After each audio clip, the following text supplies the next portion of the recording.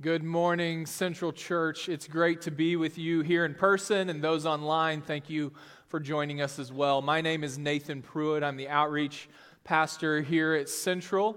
I've been here, this weekend is my 3-year anniversary, so it's been great to be here and serve with you guys over the last 3 years. And as a present, Jeff said, why don't you do some extra work and preach for me this weekend? So thanks so much, Jeff.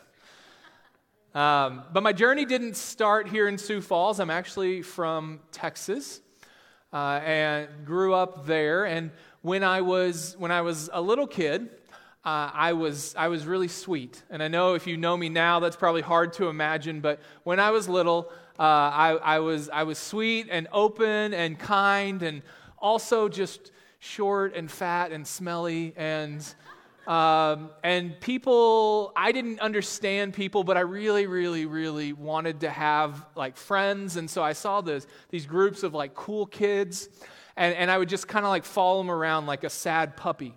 And I'm sure that at my elementary school, there was probably some kids who would have been really kind to me and would have made really good friends. But for whatever reason, I didn't recognize those people. And so I kept trying to hang around this popular crowd, and they treated me really poorly. They beat me up on a regular basis. There was a lot of verbal and emotional and physical abuse whenever I was really young. And kind of like the Proverbs says, like a dog returns to his vomit, I just kept going back again and again for more punishment. And over the years of that, I began to build walls, and I began to lose some of my sweetness and my vulnerability. I began to get, my tongue got really sharp, and I began to disengage from people because people weren't safe, right? People can hurt you really badly. And, you know, these childhood wounds, sometimes they stay with us and they manifest in really interesting ways as you grow up, especially if you don't deal with your stuff. And so when I was in high school, my dad used to say, who's the flavor of the month this month? And because it seemed like every month to 6 weeks or so, I had a new friend group. And it wasn't because friend groups were dropping me, it was because now I was dropping them. It was when people started to get real, when they wanted to start to know the real me, when things started to get messy, it's like, well, I'm not interested in that. I'm not interested in being vulnerable and really known. And so I would just leave those friends and go hang out with somebody else. You know, it's amazing that I was able to meet and marry my wife, Tiffany, and we've been together 18 years now because besides my parents who were forced to kind of love me and spend time with me, that's by far the longest relationship that I have in my life. How this manifested itself in my work life was, I started working in ministry at the age of 17. And a lot of the churches that I worked at early on were very small. And when you're at a very small church, people want a lot of their pastor. They want you there in the emergency room with them. I had one lady ask me to come and pray over her while she was in active labor. And I was just looking at the ceiling the whole time why am I here right now? This is so weird. But you're there in their deaths and their joys and all those things, and when it's small, you get tensions, and people have a lot of opinions, and it gets really messy. And so I found myself about every 3 years moving on to another church. And I'm not announcing right now that I'm leaving Central because it's 3 years. I want to be here for a long time. I hope to be here for a long time. God is doing a work in me, and I'm trying to grow as a person, but this is a part of my story that because of something that happened to me when I was young and some wounds that I gathered, I lost some vulnerability. I lost the ability to easily connect or to trust. And so we're in this sermon series in the Psalms today, over the last several months, and it's called When. And I titled the sermon for today, When You're Naked and Ashamed. And that's not based off the television show, though I did try to get rights to show a clip. That didn't work. I thought maybe we'd do a staff version, but I was told that's inappropriate. So when you're naked and ashamed is based off Genesis chapter 3. Something happened to Adam and Eve, something happened to humans in Genesis chapter 3, and we lost the ability to be fully present in relationship. We lost the ability to be vulnerable and exposed before other people because sin changed us. And so let's turn there now before we go to the Psalm to look at Genesis chapter 3. This is a familiar story. It's Adam and Eve in the garden. They've been told you can basically do anything you want except eat from this one tree. And then the serpent comes and starts whispering some lies into Eve's ear. Some lies about herself, some lies about God, some lies about the nature of the world. And she believes those lies.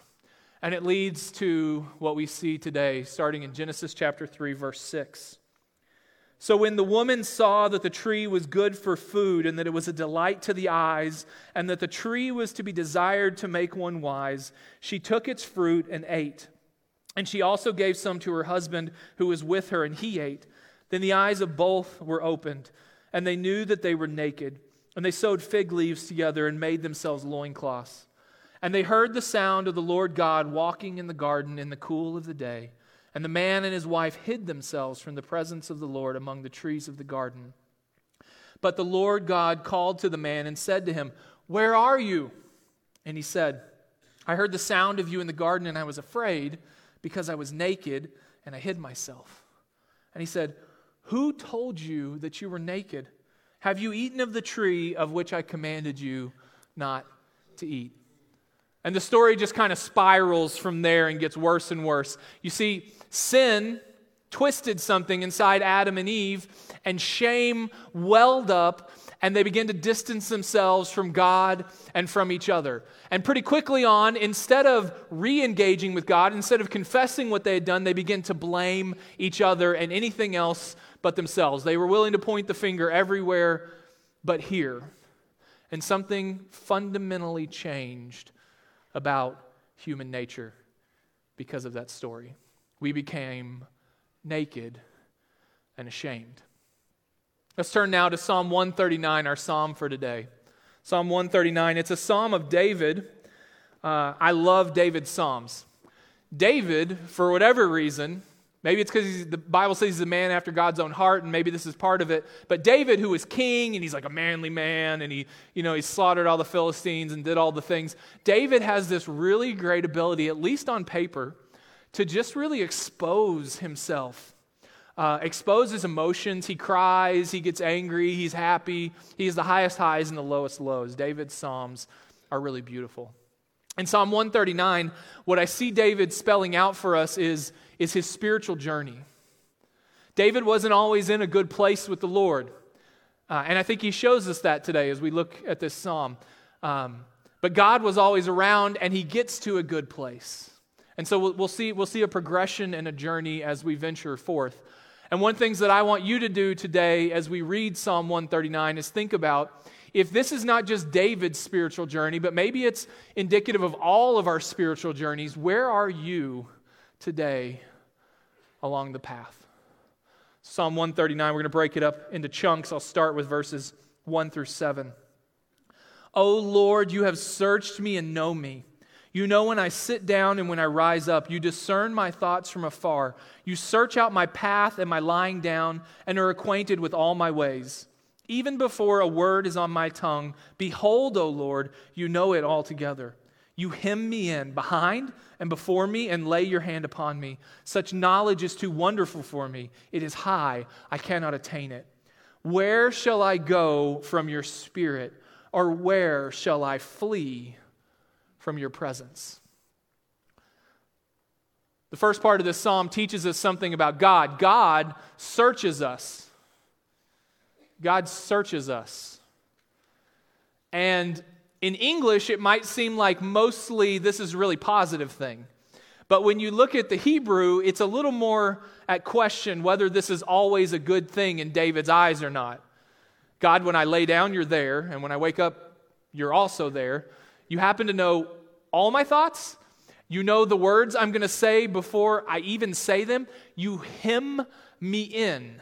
You get this sense that the psalmist is getting a little claustrophobic as he thinks about how deeply and how intimately God knows him.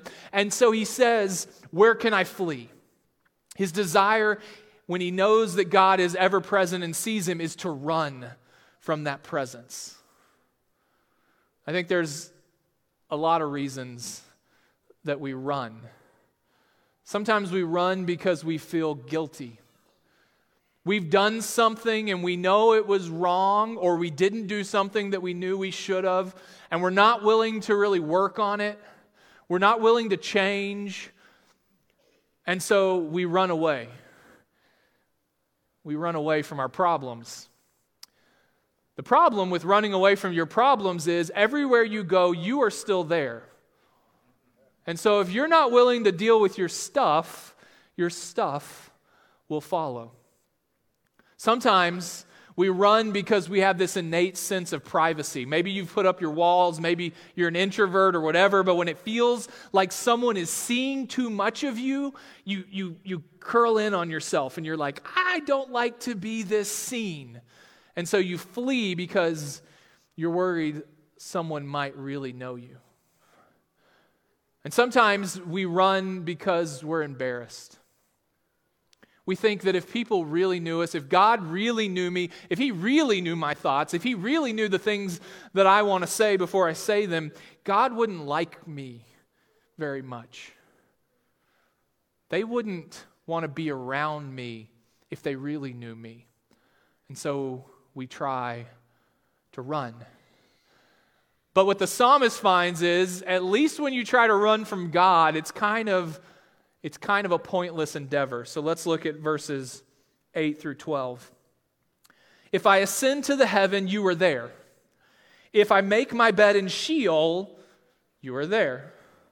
If I take the wings of the morning and dwell to the utmost parts of the sea, even there your hand shall lead me, and your right hand shall hold me. If I say, surely the darkness shall cover me, and the light about me be night, even the darkness is not dark to you. The night is bright as day, for darkness is as light with you. And so God searches us, and our inclination from that searching, because it feels so intense sometimes, is to try to flee. But then what the psalmist realizes is that God pursues us. And so we try to run, and yet then all of a sudden, I run up to the highest heights, and God is there. And I go to the deepest depths, and God is there. I even try to hide myself in the deepest, darkest abyss, and even in the darkness, God exposes me, and He sees me, and He is there. I can't get away. And it kind of feels like in the psalm at this point, David kind of sits down. I imagine him sitting in whatever cave he was trying to hide from somebody from, and he starts to think,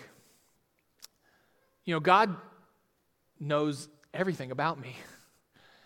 And I tried to run from Him, and when I tried to run from Him, He's everywhere. And I can't hide from Him because He sees everything. And instead of despairing, what we see the psalmist do, what we see David do, is he kind of turns a corner. And he realizes that, this great big God of the universe, He doesn't just love creation in general. He is searching and pursuing David particularly. That God searches after each and every one of us individually, that He pursues us, that He knows us. And the psalmist begins to meditate on what that might mean. Verse 13. For you formed my inward parts, you knitted me together in my mother's womb. I praise you, for I am fearfully and wonderfully made. Wonderful are your works. My soul knows it very well. My frame was not hidden from you when I was being made in secret. Intricately woven in the depths of the earth, your eyes saw my unformed substance. In your book were written, every one of them, the days that were formed for me, when as yet there was none of them. The psalmist begins to realize that the God of the universe, that God, He invests in us. It's not some distant, He didn't just spin off creation and kind of back up. That God is intimately involved in every single detail of who you are. And so you might have believed some lies and you might not like some parts of yourself, but God says, I knit that together. God says, I planned out those days. God says, I see you and I know you, and I'm still coming after you. No matter if you like it or not. And to David, as he begins to realize this, as he begins to understand who God really is and that God really does see him, as he begins to shed away some of the lies and some of his guilt and fear and other things that are going on in his head, David can't help but worship. Verse 17 and 18 says, "How precious to me are your thoughts, O God, how vast is the sum of them. If I would count them, they are more than the sand. I awake and I am still with you." You see, when we come to know God better, when we spend our weeks in prayer and study and contemplation, when we take the time to really think about who God is and who He is to us and who we are to Him, it should make us want to come to this place on Sunday morning and cry out to God, "Holy, holy, holy, Jesus, Jesus, you are great and mighty." It should make us be excited when we say, "I wake up in the morning and God is with me." No more running, no more hiding. I am here. Worship is the natural extension of getting to know God better. Because when we know who God is, we realize that He is so much more than we have ever imagined, and He cares about us. He sees us, He pursues us, and He invests in us. And then something kind of weird happens in verses 19 through 22. I was kind of tempted as I was thinking about this as a spiritual journey and kind of thinking about how to share the psalm. I was tempted to maybe just skip this part. Sometimes preachers do that. Like, we're like, that one's too hard. I don't want to explain it. I'm just going to pretend like it's not there. And I was just going to hope that none of you had opened your Bibles and we would just look on the screen to the next verses. But Mason, who's actually one of my residents, he came to my office and we were talking about the sermon, and Mason said, "You should preach the hard stuff." He goes, "It's part of the journey." And I was like, "What do you mean it's part of the journey? These verses seem way out of left field." And so we kind of talked about it a little bit, and I ended up having to say I was wrong and he was right, which I'm sure I'll never live down. So let's look at verses 19 through 22, and maybe it'll make a little more sense to you why I thought it was out of left field. "Oh, that you would slay the wicked, O God. O men of blood, depart from me. They speak against you with malicious intent. Your enemies take your name in vain. Do I not hate those who hate you, O God? And do I not loathe those who rise up against you? I hate them with complete hatred. I count them my enemies." You've got like this beautiful picture of who God is, and He's pursuing us and this and that. And then David's like, "I hate these people with complete hatred. Let's kill them all." Does that sound like fun? I had a girl once I knew back in high school, and she one time told me, "I hate you with the hate of 10,000 suns." And this seems very similar to this vibe that David's got going on right now. I was not always a nice person. I'm a teddy bear compared to what I used to be. So anyways, you've got this, like, David's just angry. And I wanted to say, like, how is that part of the journey? But when you consider sin, and when you consider who God is, it's a part of it. As I get to know God better, as I get to realize what God's plan for His creation is, as I see how sin and evil has twisted that, and I look out in the world, I can point at things and be like, that's wrong. Or those people over there, they're actively working against God's will in the world. And it can make me mad. I've been really mad over the last month. There was a guy who hopped in his car and he drove several hours to go to a predominantly African-American neighborhood to shoot a bunch of people because he thought of them as less than human. He thought he was better than them and they deserved to die. That's evil, that's wrong, and it makes me angry. I'm from Texas. I've been to Uvalde. There was a guy who shot his grandma, and then he drove over to a school for some reason and killed a bunch of kids. It's senseless, and it should make you mad. Sin has broken things, and it's twisted things, and it makes me angry. I see corporations trampling on the poor and polluting, and it makes me mad. I see people not loving their neighbor well, and it makes me mad. And I think the best way to fix it is to make a few more posts on Facebook. Everyone agree? It should make you mad. That's part of the spiritual journey. As we get to love God more and understand the things of God, the things out there in the world should make us angry. But you can't live there. That's not where the psalm ends. And that's what I love about David. He's pointing the finger, And then he comes to another point of realization. Verses 23 and 24. Search me, O God, and know my heart. Try me and know my thoughts, and see if there be any grievous way in me, and lead me in the way everlasting. At some point, David stopped pointing the finger out there and realized that the end of this spiritual journey, at some point, I got to turn the finger here. Because those things that make me so angry in the world, those things, the evil things that I see people doing, if I'm honest, some version of that resides in my heart and my head as well. Search me, O God, and know me. Let me know if there's any offensive way within me, God.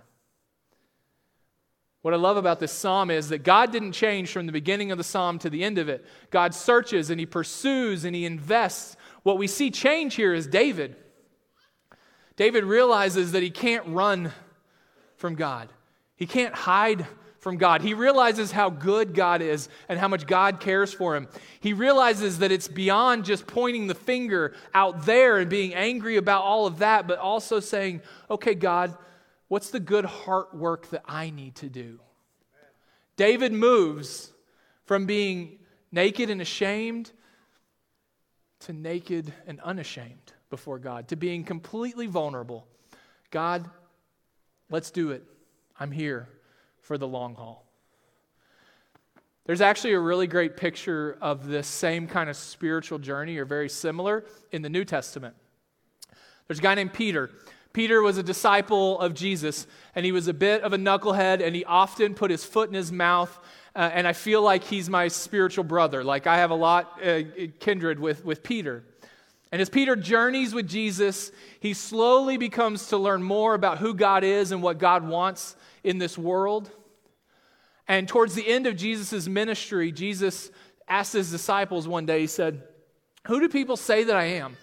And in a moment of worship, in a moment of divine revelation, Peter says, "You are the Messiah, the Son of the living God." Like he just cries it out in worship. And Jesus says, bingo. He says, now Peter, you weren't smart enough to figure that out on your own, so don't get too big-headed. But he says, that's exactly it. That's who I am.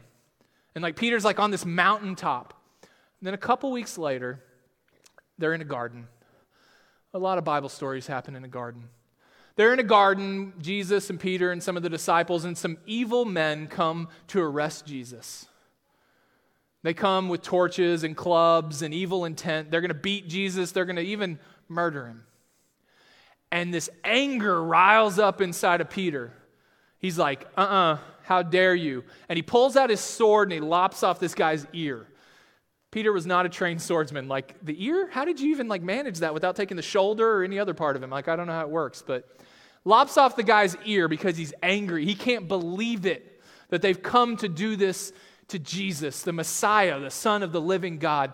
And Jesus immediately turns to Peter and is like, what do you think you're doing? Put that sword away. And he walks over to the man who's there to arrest him, to beat him, to kill him. And he performs a miracle. He heals him. And Jesus gets arrested and he's being taken to where the trial's going to be. And the story tells us that Peter followed at a distance. And it doesn't say this, but I imagine this. I imagine the whole time that Peter is following at a distance that he's mumbling to himself like, I could have taken him, Jesus. Like, I can't believe you didn't let me get these guys. Like, how did you performed a miracle on that guy? Like, how, Jesus, what are you thinking? Like, I imagine he's just arguing the whole time, seething mad. And then he gets to the place where the trial is, and he's kind of hanging out in the outer courts, and this girl walks up to him and says, hey, aren't you one of Jesus' followers? Not me. I've never heard of Jesus. Not me. I don't know Jesus. Denies him 3 times. He had been so anxious to point the finger at everybody else when there was still some real work that he needed to do. And in that moment, I think he realized that he needed to point the finger back at himself, because it says he runs off into the darkness and weeps. But the great thing about our Savior is that Jesus doesn't leave him there. That's not where Peter's story ends. After the resurrection, Jesus makes a point of it to show back up to where Peter is. Peter's kind of gone back to his old life of fishing, and Jesus goes up to him, and Peter comes up onto the beach, and he can't believe that he's seeing Jesus. He falls down on his knees, and Jesus says, Peter, do you love me? Feed my sheep. Peter, do you love me? Feed my sheep. Peter, do you love me? Feed my sheep. Asked him 3 times for the 3 times that he denied him. Redeemed Peter in that moment and gave Peter a mission that wasn't about anger and pointing fingers, but it was about do the work you need to do so that you can go out and serve the way you need to serve to bring about my kingdom here on earth as it is in heaven. I want us to go back to the garden in our minds this morning. God asked some questions of Adam and Eve. And I think the worst thing that happened in the garden that day was not them eating the apple. Like, yes, that was wrong and they shouldn't have done it, and it fundamentally changed things. I think the worst thing that happened was when God showed up and he's like, hey guys, it's our like cool of the garden day hike time. Like, where are you at? And they're hidden. And he says, where are you? And they say, we were naked and ashamed, and they begin the shame and the blame game. And God showed up to reconnect with them relationally, and they pulled back. They put up the walls. That's the worst thing that happened there. Because all God wants for us is for us to say, search me and know me and let me know if there's any offensive thing within me. Let's keep going on this journey. You're going to mess up. Like it's just going to happen, but we don't give up. And I pursue you, I search you, I know you, I invest in you. That's what God wanted to do for Adam and Eve that day, and they just couldn't receive it. And so today, I want us to look at these 3 questions and try to reframe them in our mind. I don't know where you are on your spiritual journey, but God is asking, where are you? Where are you at? As you search your heart, as you think today, have you been running? Have you been trying to hide? Have you been in the darkness? Have you been pointing fingers at other people when maybe there's some good heart work that you need to do? Where are you? Who told you? Who told you the lies that you've been believing about yourself and God? Who have you been listening to? Are you listening to God and His Word? Are you listening to the people of God? Or are you listening to all that other junk out there? Who told you? And what are you hungry for? Are you just a part of the rat race? Are you just chasing after whatever the shiniest new thing is out there? Are you hungry for the things of this world, or do you ache with hunger for the things of God? Do you ache to be closer to God, to be known more by Him, to be laid bare before Him? Paul's going to sing a song over us. I want you to stay seated and spend some time just thinking about where are you? Who told you? And what are you hungry for?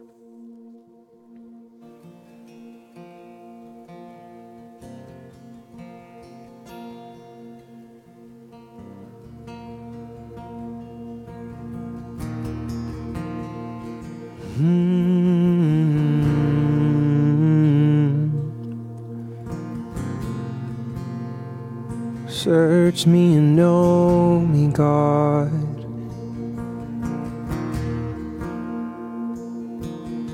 When my heart is strayed and I looked away, your eyes have stayed on me. When I run and hide in the darkest night, your love runs after me. Oh, you have been so faithful, patient, kind, and graceful, waiting all this time to hear me say, oh, you can have my heart. Oh, you can have my everything. Oh, Jesus, take this life and make it what it needs to be. Oh, when I look to you but don't know what to do, You say, sit at your feet. Oh, 'cause where healing starts is in a yielded heart. And so I lift my hands and sing that you can have my heart right here now. You can have my everything. Oh, Jesus, take this life. Oh, and make it what it needs to be. God, you can have my heart. You sing that together. You can have my everything. Oh, Jesus, take this life. Make it what? Oh, make it what it needs to be.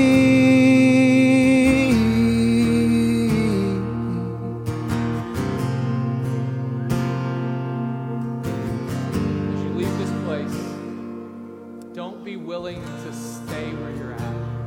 Say, God, where are we going together? Amen. Also, want to say, if anyone asks you what you learned this weekend, say, I learned I need to be naked and less ashamed. See what kind of spiritual conversations you might be able to strike up with your oikos based on that one. If you need prayer this morning, we're going to have frontline people down here front where you can get some prayer or have somebody to talk with. This is a benevolence offering weekend, and so our ushers will be in the back with the buckets for that. I want to thank you so much for the generosity you've leaned into with benevolence over the last year. We've been able to distribute $320,000 to individuals in need. It's tough out there for some people financially, and Central Church has been able to make a real difference. Don't forget to go to the Student Central tables and get a card to be praying for them. Also, a couple of our legacy partners are out in the concourse. Those are people who are out serving on behalf of Central Church out around the world, so ask them what they've been up to. Go in peace.